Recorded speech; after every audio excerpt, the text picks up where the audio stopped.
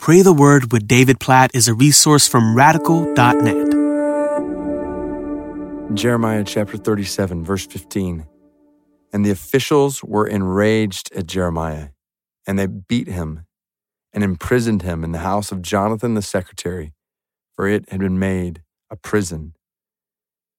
This is one of many pictures we see in the book of Jeremiah where he is unjustly attacked, accused, arrested, here put in prison for proclaiming the word of God, for being faithful to God. He was put in prison.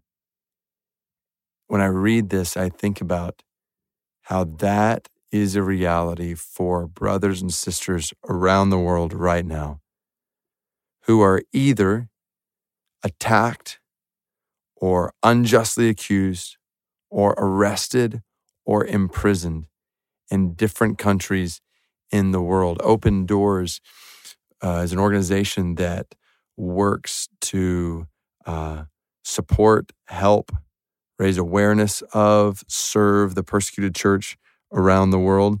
And they do a watch list every year where they rank different countries where Christians are most persecuted. And so here's the top 5 countries right now. Number 1 is North Korea. Number 2 is Afghanistan. Number 3 is Somalia. Number 4 is Sudan. And number 5 is Pakistan. So I want us today to pray for brothers and sisters who, like Jeremiah, are imprisoned in North Korea, are attacked and threatened in Afghanistan and Somalia, who are persecuted in all kinds of ways in Sudan and Pakistan.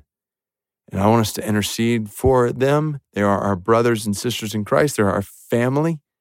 And they are experiencing what God's people have experienced for centuries.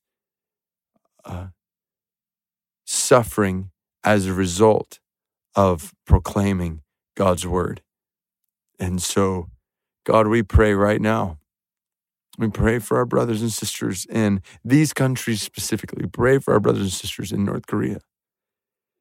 We pray for our brothers and sisters in Afghanistan, in Somalia, in Sudan, and in Pakistan. God, we pray that you would strengthen them. We praise you for your grace in them.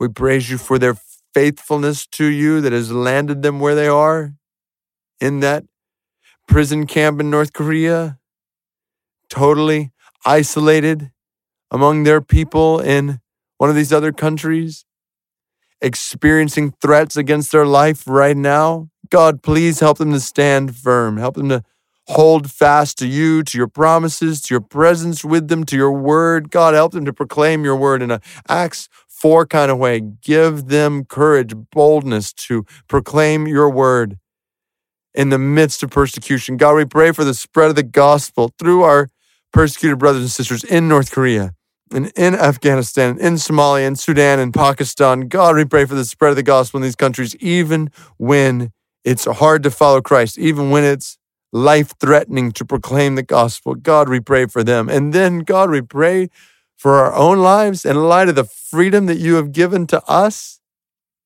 God, help us not to squander this freedom. Help us to proclaim your gospel today. God, help us not to be silent. We're praying for them to speak boldly when it might cost them their lives. God, help us not to be silent when it won't cost us our lives to share the gospel with somebody today.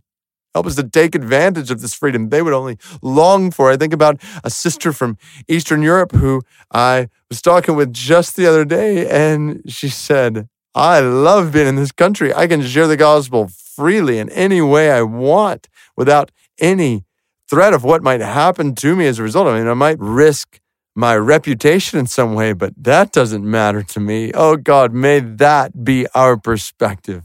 Help us to boldly share the gospel, even as we pray for the spread of the gospel and the strengthening of your church in these countries where Christianity is hardest. North Korea, Afghanistan, Somalia, Sudan, and Pakistan. In Jesus' name we pray. Amen.